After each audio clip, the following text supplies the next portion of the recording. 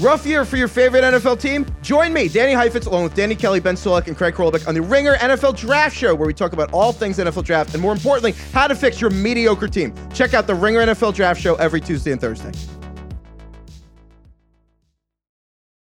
This episode of The Town is brought to you by FX's Feud, Capote versus the Swans.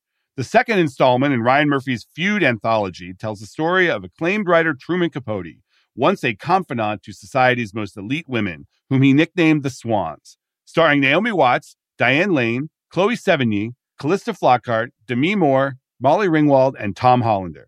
For your Emmy consideration, visit fxnetworks.com/FYC. This episode is brought to you by Atlassian. Atlassian software like Jira, Confluence, and Trello help power global collaboration for all teams so they can accomplish everything that's impossible alone. Because individually we're great, but together we're so much better. Learn how to unleash the potential of your team at Atlassian.com. Atlassian.com. Atlassian. Tap the banner or visit this episode's page to learn more. It is Thursday, April 20th. A year ago today, the media analyst Richard Greenfield came on this show for an emergency pod to discuss something pretty shocking. Netflix, long the darling of the streaming video business and the stock market, had lost subscribers in the first quarter of 2022, the first time in a decade that had happened. The stock tanked. A company that traded at $700 a share was down to $220, and its market cap dipped below $100 billion. Total disaster. What came to be known, at least by me, as the great Netflix correction brought the rest of Hollywood down into the toilet with it. With shares of Disney, Paramount, and the other big media companies dropping, investors wondering whether anyone would ever make real money in streaming.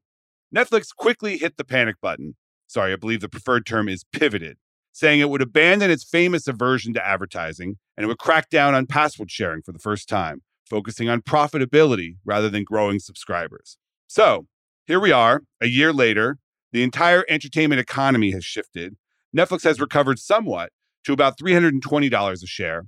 Its co-founder, Reed Hastings, stepped down as co-CEO, and the company just revealed its first quarter 2023 numbers. And they're okay. Netflix is adding subscribers again, but only 1.75 million this quarter, less than analysts had hoped. Some of the growth metrics have slowed, but its free cash flow, which is basically a fancy term for money a company has left over after paying expenses, has grown significantly. The cheaper ad-supported tier is slower to catch on than Netflix had initially hoped, but thanks to those dual revenue streams, Netflix is making more money on those subscribers than it does on regular ad-free members, and that's a big deal. Plus, after being tested successfully in foreign markets, the password-sharing purge is finally coming to the U.S. Sorry, Craig. Though we still have no idea how many of those supposed 100 million freeloaders will shift to the paid plan. There's a lot to unpack at Netflix, and hovering over it all is the fact that even after the great correction and all the challenges, the platform is still delivering tons of hits, from The Night Agent to the Chris Rock special to Love is Blind, and that's just this quarter. So of course it only made sense to invite Rich Greenfield back to discuss whether Netflix has recovered this year, how the new co-CEOs Greg Peters and Ted Sarandos are doing, and what the new financial numbers mean for the future of the company and Hollywood as a whole. From The Ringer and Puck, I'm Matt Bellany, and this is The Town.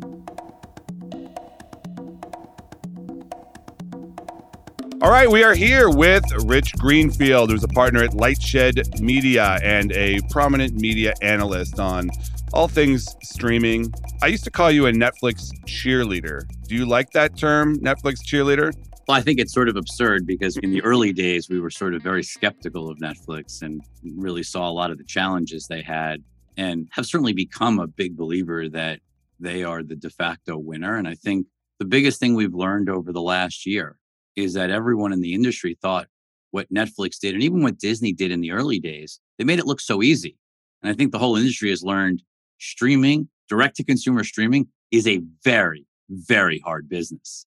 So that's why you're here, because a year ago, you and I had a very testy conversation on this show when the great Netflix correction happened. The stock dropped significantly. Everybody hit the panic button. All of a sudden, Netflix was okay with advertising. They're going to crack down on passwords. They're going to rein in some of the spending. They're going to focus on this term, free cash flow, that somehow went away for 15 years. So now here we are a year later. How do you think Netflix has pivoted? Well, first, I want to just correct you. I don't think Netflix was ever not focused on free cash flow. I think in many ways, the reason they dove headfirst into advertising after not wanting to do it for so long and why they're cracking down on password sharing is that they were very focused on generating free cash flow. That was always the focus, was to invest heavily, get to scale, and then literally gush cash. Okay, but for a decade, they took on debt to finance billions of dollars in content.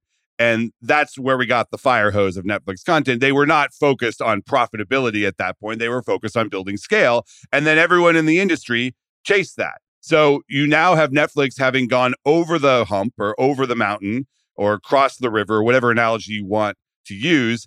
And they are sitting pretty, generating free cash flow. The others in the industry are still trucking up that hill, trying to get there in streaming. They have other great businesses, although declining. And now here we are a year later after the correction. Netflix has instituted the ad tier. They have said they're about to do the password sharing crackdown in the US. They say successful in some other markets. Have they successfully remade this company? Well, revenue is still growing south of 10%. And I think the entire goal back last year when the correction collapsed, whatever you want to call it, the goal was to reaccelerate revenue growth north of 10%. So they're not there yet. So I think the answer to your question is certainly no, not there yet. There's really two things happening, right? The first big one is that the whole rest of the industry, like leave Netflix aside for a second, everybody but Netflix has realized how much harder this business is. Wall Street is no longer rewarding simply sub growth and massive losses. And so whether you're Disney losing $4 billion, Peacock losing 2.5, Paramount Plus losing almost $2 billion, Warner Brothers Discovery, where the HBO cash flow that was multi-billions for years has all but evaporated. Everyone is now rushing to improve profitability, scaling back overall marketing spend, cutting back on the amount of content. Like there is a selling it off to other bidders, doing things like that. Although Netflix is not really doing that yet, but the others are. But there is a massive correction for the rest of the industry going, God, we can't just lose billions. We don't have a clear plan to profitability by just spending and spending. So we're going to curtail spending. And so that is a huge positive for Netflix, right? Like less competition, slower competition from the peer group, less content, less marketing spend. I mean, just look around. You don't see the marketing spend from the peer group that you were seeing 12 and 18, 24 months ago. So that is clearly a nice tailwind as you move through and into 2024 for Netflix. But then the other piece is, look, advertising is clearly working. I mean, I think the most interesting thing that happened on the earnings release for Netflix this quarter is that they came out and they said that the advertising tier, which is only $6.99, so it's much cheaper than, the lowest tier before was $9.99. They had a $15.49 in the US and then the $19.99. What they disclosed was that the advertising tier total revenue per household, Ember, is actually greater than $15.49. Everyone was assuming that is significant because that gets to the cannibalization question. Many people, including me, have really questioned whether Netflix is going to be able to make money on these subscribers that many of whom I thought would switch from the $16 tier down to the $7 tier and just take ads, and they would not be able to make up that revenue from advertising. And what they disclosed on the earnings call this week is that, at least from Netflix's calculation, that is actually working. And they are making more overall money from those subscribers that are now subject to the dual revenue stream than they are making from the traditional $15, $16 subscriber. So that's a pretty huge development. And if you look at, it wasn't just announcing that, it was also saying, hey, this is actually working so well. And it's still very early. There's not a lot of ad-supported subs like this. So let's level set. You're not even in the bottom of the first inning for this advertising product yet. Like This is still super early, very limited targeting. But they announced that they're going to do 2 streams per household and increase the quality up to 1080p HD quality. They're doing that because, as you just said, Matt, they're now comfortable with cannibalization. They don't care if you take the advertising. They're actually better off if you take the ad product than their standard $15.49 plan. At these lower numbers, we don't know how it's going to scale. But did they say specifically what percentage of the ad tier subscribers are trading down and what percentage are new subscribers? They said there has been minimal cannibalization, meaning people dropping down. Mm-hmm. But what's interesting, I think, more than anything else, is that advertising number, meaning the success they're having in ad revenue per household per month from their subscribers, is on a single stream. Remember, all the other Netflix plans, these are multi-stream products. The fact that now they're going to add a second stream, so now you can have two people in a household streaming at the same time. That opens up even more advertising, obviously, opportunity. And so when you start to think about, I don't think it's even crazy that Netflix could generate substantially more than $15.49 in revenue per month off this advertising tier. And then you start to go, okay, that gives you two big opportunities. One, you can start to raise the price of the ad-free faster, because there's always an option to drop down to the $6.99 if you want something cheaper. So it gives you more pricing power. But B, it also shows Netflix, like there was a lot of debate of, hey, are they going to introduce a product that is sort of just, are there going to be multiple ad tiers? Like, are there going to be like this sort of menu of choices of like, you'll have 3 Netflix ad free and 3 Netflix with ads? My guess is there's just going to be one ad plan, and they're going to juice the revenue on a subscriber basis by making that ad product better and better over time, and sort of being agnostic to whether you want ads or don't want ads. And I still think most people will not take ads.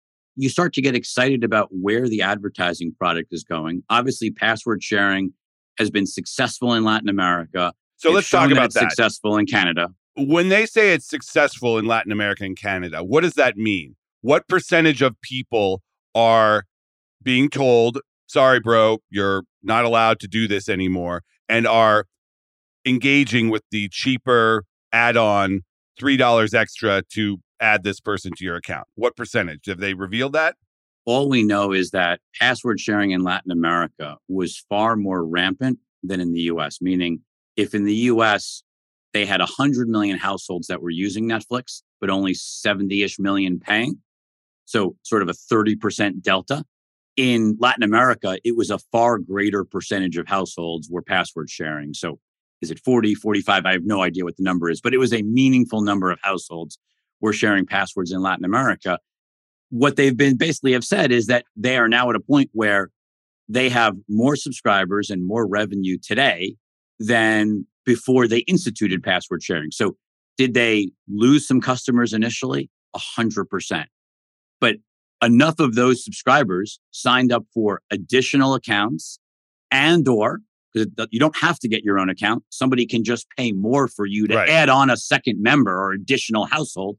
That number is net positive. And so what Wall Street... But they have not revealed the actual number. No, and they're not going to. There's no way they're going to give you that level of specificity. First of all, for competitive reasons, I don't think they're going to do that.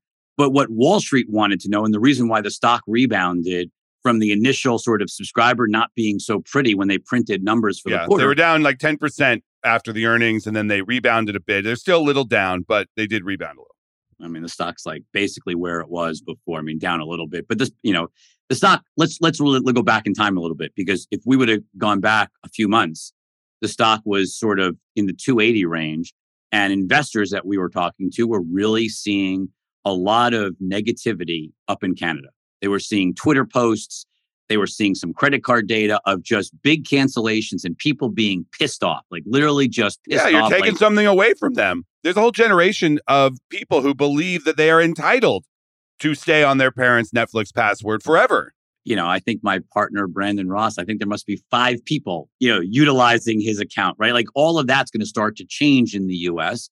What we learned though in Canada is that despite all the choppiness, that basically within 2 months, it's a net positive for the business. And that's when Wall Street started to digest that and to see that, sure, there's a near-term hiccup. There's no doubt. People's first reaction is people bitching online. And they cancel. Some actually cancel. I mean, it's not intuitive. Like, hey, you're taking this away. I'm just going to cancel my entire account. But that's just human nature. People get upset. They don't understand it. They don't want to pay more and they cancel. And then you come out with a show they want to see. So you come out with Night Agent, right? You have something that people want to see. Or my guess is in the US, I would be shocked if they didn't time this around Queen Charlotte, They've got the Bridgerton spinoff. It's probably going to be one of the biggest Netflix series this year. Good luck not watching it, right? Like, you may be upset that you can't share your password anymore, but if you want to watch content, you have to sign up. I mean, this is still a content-driven business. Sure. And I think it's actually really encouraging for the whole industry, Matt, and Netflix is obviously leading the charge here, but starting this process of cramping down on password sharing is going to expand the streaming market for everybody in terms of total potential customers. Right, because everybody is going to do this. I mean, they're already talking about it. And if it becomes a much more closed universe, you're going to have to subscribe. Now, the fear is obviously that you'll lose some of those people. You will lose the people who are testing it out and may ultimately become subscribers. Maybe they never enter your ecosystem. And that's the reason why Netflix used to be, the Netflix Twitter feed once said, love is sharing a password. And that's gone. I still remember that infamous Richard Plepler interview, right? Mm-hmm. Where it was basically, at HBO, when he was running HBO. Yeah, where it was basically like everyone sort of wanted passwords to be shared for a period of time because it was a way of almost marketing. Yeah, it was spreading your seed around and taking the market share away from the other guy who you knew was allowing password sharing. So, but those were the free spending days where it didn't matter if you were making money or not. And now you've got to make money. This episode is brought to you by Anytime Fitness. We're not all professional athletes, but we all have health goals. That's why Anytime Fitness gives you access to personalized plans and support from a coach. Plus, you can track your training, nutrition, and recovery progress with the Anytime Fitness app, just like the pros. With 24/7 access to more than 5,000 gyms worldwide, get more from your gym membership. Visit anytimefitness.com to try it for free today. Terms, conditions, restrictions all apply. See website for details. This episode is brought to you by Cars.com. When you add your car to your garage on Cars.com, you'll unlock access to real-time insights into how much your car is worth. Plus, view its historical and projected value to decide when to sell. So when the time is right, you can secure an instant offer from a local dealership or sell it yourself on Cars.com. Start tracking your car's value with your garage on Cars.com. So you used to think on both password sharing and the advertising tier that in this past year, Netflix has made solid strides, and those are going to be real difference makers. Look, Hulu probably generates $9-ish in ad revenue per sub per month, somewhere around that level. But Hulu's been at it for a decade. The fact that Netflix, and yes, it's early. I'm sure some of these are sort of entry level, you want to be part of the launch deal, just like sort of the launch deals at things like Peacock. So the ARPU or the revenue you're getting, CPM you're getting on some of these ad deals may not be realistic at scale. But I'm telling you, Matt, every advertiser we talk to wants to be on Netflix. Like, think about the amount of time spent, the amount of content there, the type of reach that they have. It's been the missing link. The piece advertisers have wanted to be on for the last decade has been Netflix. They haven't had access. This is their dream. And that's a really good position for Netflix, which goes full circle to your original question of the only thing that's going to matter for Netflix stock is, can they reaccelerate revenue growth double digits? Subs are secondary. Can they drive revenue growth? Because it's a combination of entering advertising, driving the ad revenue per sub, getting password sharing, getting people to pay for more people on their accounts. Like, this is a complex set of moving pieces, but it's all about, can they drive revenue at double digits? That's what investors are going to be keying on over the course of the next couple of quarters. If that gets back into the double digits as we move into the end of the year, into next year, this stock has a lot of room to run. But this isn't exactly the greatest time to be pitching an ad service. I mean, the ad market is pretty depressed. And a lot of the numbers that we've seen on the trend lines are that if we're heading into a recession, some of these ad-driven services could really suffer. How much is the market and how much are you fearing that if we see an ad recession, we're basically in an ad recession, if we see that turn into a real recession, that Netflix and the others are going to really suffer? I don't know. I mean, when you look at sort of the demand to be on connected TVs, there is huge demand from advertisers to be part of the future. They want to lean into the future. They want to be part of connected TV. The biggest problem is there's just limited places to do it, right? I mean, you have YouTube, which we can debate whether that's premium or not. I think it is, but I think still a lot of advertisers. It's still perceived as a cesspool, and you never know. You never It's know if you're going wrong. to be next to, someone vomiting green garbage up, or anti-Semitic stuff, or you never know. Okay. If you leave off YouTube, which is the biggest player in the ad media, that really leaves you with Hulu, right? And then you get into the small players like Tubi and Pluto, but there is not a tremendous amount. You can obviously do Roku as well. There's not Disney and HBO Max now have ads as well. Yes, but also tiny businesses growing. But I think that's the opportunity here, right? Peacock, don't forget about Peacock. We always forget about Peacock. Yes, but the ad market can be depressed. Yes. It's still a $65 billion plus market that they're looking to get to younger eyeballs than who is watching linear TV. And the only way to do that is through connected TV. And there just isn't that much overall inventory. So as Netflix creates more inventory with more ad-supported subs, I think there is plenty of growth, and it's going to come at the expense of linear TV. This is going to hurt linear TV. The upfront is going to be ugly because everybody wants to be on connected TV, not on broadcast or cable networks anymore.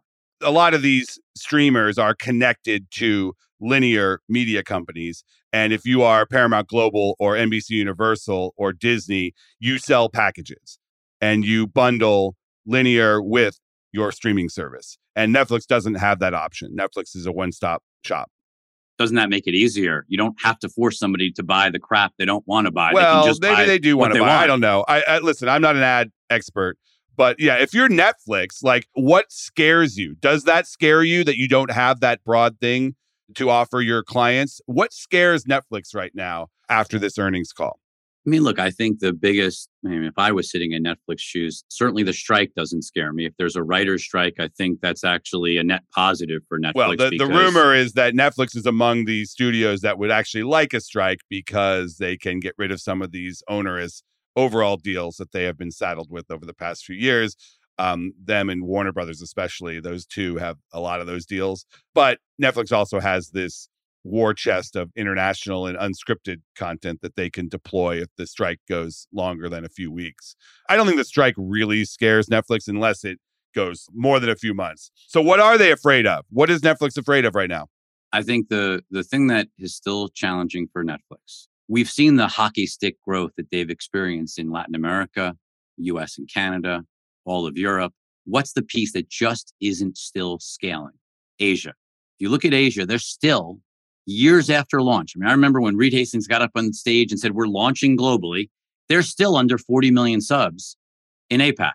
When does APAC just take off? That's the Asia region. Yeah. Correct. Asia broadly. Is Korea doing really well? Are there pockets? Japan is doing really well now.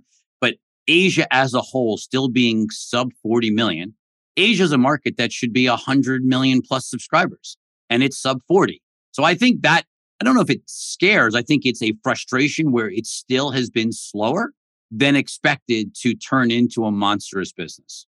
Yeah, the dreams of this 400, 500 subscriber business, I think those have gone bye-bye. And that was a consequence of the correction a year ago. I don't think 400 is crazy, though. I mean, I think there's still very much to say that that's gone by the wayside. That's basically to say that Asia's never going to get to what I just said. It may take more time. And I think that timeline is why the stock is where it's at versus where it was a year ago. So the content spend, the amount of money that Netflix is spending on films and shows, that is of great interest to people in Hollywood. They said this week that they're standing pat at $17 billion this year. Yet you look at the actual numbers and what their goals are for free cash flow this year. They're not raising prices. Yes, they could have a bump from the ad tier. It sort of wait, hold on. Mm-hmm. They are raising price. I mean, password sharing crackdown is raising price. All right, but they're not raising prices of the tier that most people are on, the $15.49 or whatever that middle tier. We don't know what they're going to charge you, but let's just say they're charging all of these password sharers another $7 a month or $6 a month to add another household member someplace else in the country. That is a pretty substantial price increase. So I just want to caution that, yes, they aren't raising price the typical way, but I think you should look at password sharing as a pretty meaningful price increase that's going to be pushed through. Okay. during All right. calendar Q2. Fair. But these free cash flow goals they have, what is it, 3.5 billion for the year? That to me necessarily suggests that the content spend will come down a little bit. Do you see that? Or are you thinking that they are going to stay the course and just outspend everybody again? Look, the beauty of the Netflix model is that I think you've gotten to a point, I don't want to say the efficient frontier, but like sort of the Efficient frontier? What does that mean? Well, like that you have enough content to support yourself. And do I think a little bit of that shifts from the US to are they shifting to more spend overseas than they were spending in the US? Are they probably taking some bigger bets in the US and scaling back some of their smaller movie bets? Sure. I mean, there is definitely reallocation within the budget. Yeah, they just fired the smaller movie executives and said they're going to make fewer movies this year and try to put more money into, not spend less, you're right, but put their chips on bigger movies that have a bit more bang for their buck. Correct. And so what I'm saying is, I think they've realized that going from 17 billion to 20 billion of spend, look, maybe over time it reaccelerates. Certainly with revenue growth being anemic, they don't have the capacity to raise content spend. But I think you're also starting to hear from them that it doesn't have to go meaningfully above 17 billion in 24 or 25. That remember, the thing to think about is the gap between Netflix and everybody else. Yeah, is everyone's increasing. open about cutting back. I mean, Disney's Correct. about to lay off 15% of their entertainment staff. That will necessarily mean lower content output. So that the net result is Netflix is actually on a percentage basis spending more than others as you go forward over the next year, even as they hold spending flat. And so I think from that standpoint, they can continue to increase market share, grab subscribers, grow revenue, even with relatively flat content spend. And if you're holding content spend reasonably flat, up, down a little bit, and you're growing revenues, hopefully double digits, that gushes free cash flow. I mean, that's $3.5 billion this year. It's going to be north of $5 billion next year, just mathematically, if you look at sort of the business model. While everyone else, remember, there's an important thing to think about, Matt, that no one talks about in our industry. All of these companies talk about their operating losses in streaming. I don't care whether it's Peacock or Disney. They don't report their free cash flow losses on streaming. They only report their operating losses. The thing that I wonder when we talk about Netflix versus these other companies and what the strategies are, does this mean that Netflix has already won? If Netflix is really the global all-purpose streamer and these other companies are debating where they can find victories and how they can tailor their services and downsize their ambition, has Netflix already won? Look, the mistake Reed Hastings made was he never assumed all of these companies would lose this much money. I truly believe he just never assumed there would be this much bloodletting at all of these companies, especially as their core legacy businesses struggled and, basically entered secular decline. Now that they're all recognizing that they can't just do this, that this is so much harder, consumer acquisition, marketing, retention, pricing, all of this is so much harder. I think that scaling back, the definitive answer in terms of the question you're asking is, of course, they've won. Now, to what degree do they win and how big is the win? We're going to find out. But I don't think there's any doubt with everybody else pulling back. This is exactly what Ted and Greg, who are now co-CEOs, this is what they've been waiting for. Everyone else pulls back and they get to press ahead, put the accelerator down and move forward and take global market share. I mean, the other companies don't even want to be global, right? Like, I wouldn't be shocked if Disney sold Star TV over the next few years. Like, I think the global ambitions of legacy media are dropping very, very precipitously. All right. Well, I'm going to get you a little Netflix cheerleader outfit with a big red N on the front, and you can continue your Netflix cheerleader dances for them. But you have the numbers this time to back it up. We'll see where they are a year from now. I'm happy to keep revisiting, but I think investors feel a lot better today. I mean, I think the investor sentiment around the story is it sort of feels like this is, to your point on who's winning or have they won, I think investors sort of feel like this is something they have to own now because there is a clear leader winner in the space. And the big questions, the bear case of password sharing wasn't going to work and advertising wasn't going to work. and competition was too intense, investors are just like, the bear cases really haven't played out. And that's why I think the stock has bounced the way it has and why there's encouraging signs for 2024. All right, Rich Greenfield, we will make this an annual thing where you come back and give us your Netflix State of the Year, 1 year, 2 year, 5 years after the crash. Thank you very much. Thanks for having me. All right, we are back with the call sheet. Craig, I imagine you are not an Evil Dead franchise fan. I'm just not a huge pure horror fan in general. Ironic that a franchise called Evil Dead cannot be killed. Right. It keeps coming back every few years. There's something. And there is a new Evil Dead movie this weekend called Evil Dead Rise. Sure. And listen, once again, this is a small budget horror film going up against nothing in the box office. So my guess is it's probably going to do great. I know. This was one of those movies that was supposed to be for HBO Max, but Warner Brothers is now putting them all in theaters. Warner says it's going to track to about 15 million. Most of the theaters think it's going to get to 20. So let's split the difference and say the over-under is 17.5 million. I'll actually take the over on this. I don't mind betting on horror.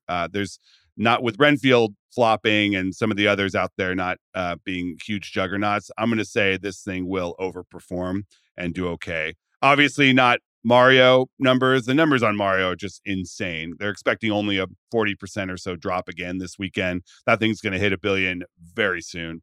But Evil Dead Rise, I'll take the over. Only $15 million budget, according to Wikipedia. So impressive. It's also 97 minutes. We're back, Matt. We are. I know. You're going to go just to support that. 97 minutes. I'm going to go see Mario and Evil Dead Rise back to back in less time than Killers of the Flower Moon. Exactly. All right, quick call sheet today. I want to thank my guest, Rich Greenfield. I want to thank producer Craig Horlbeck. I want to thank Jesse Lopez for editing. And we will see you next week. This episode is brought to you by State Farm.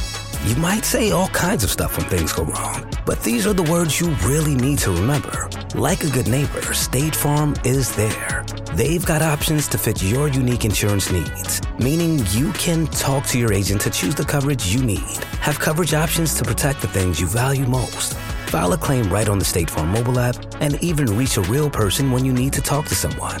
Like a good neighbor, State Farm is there.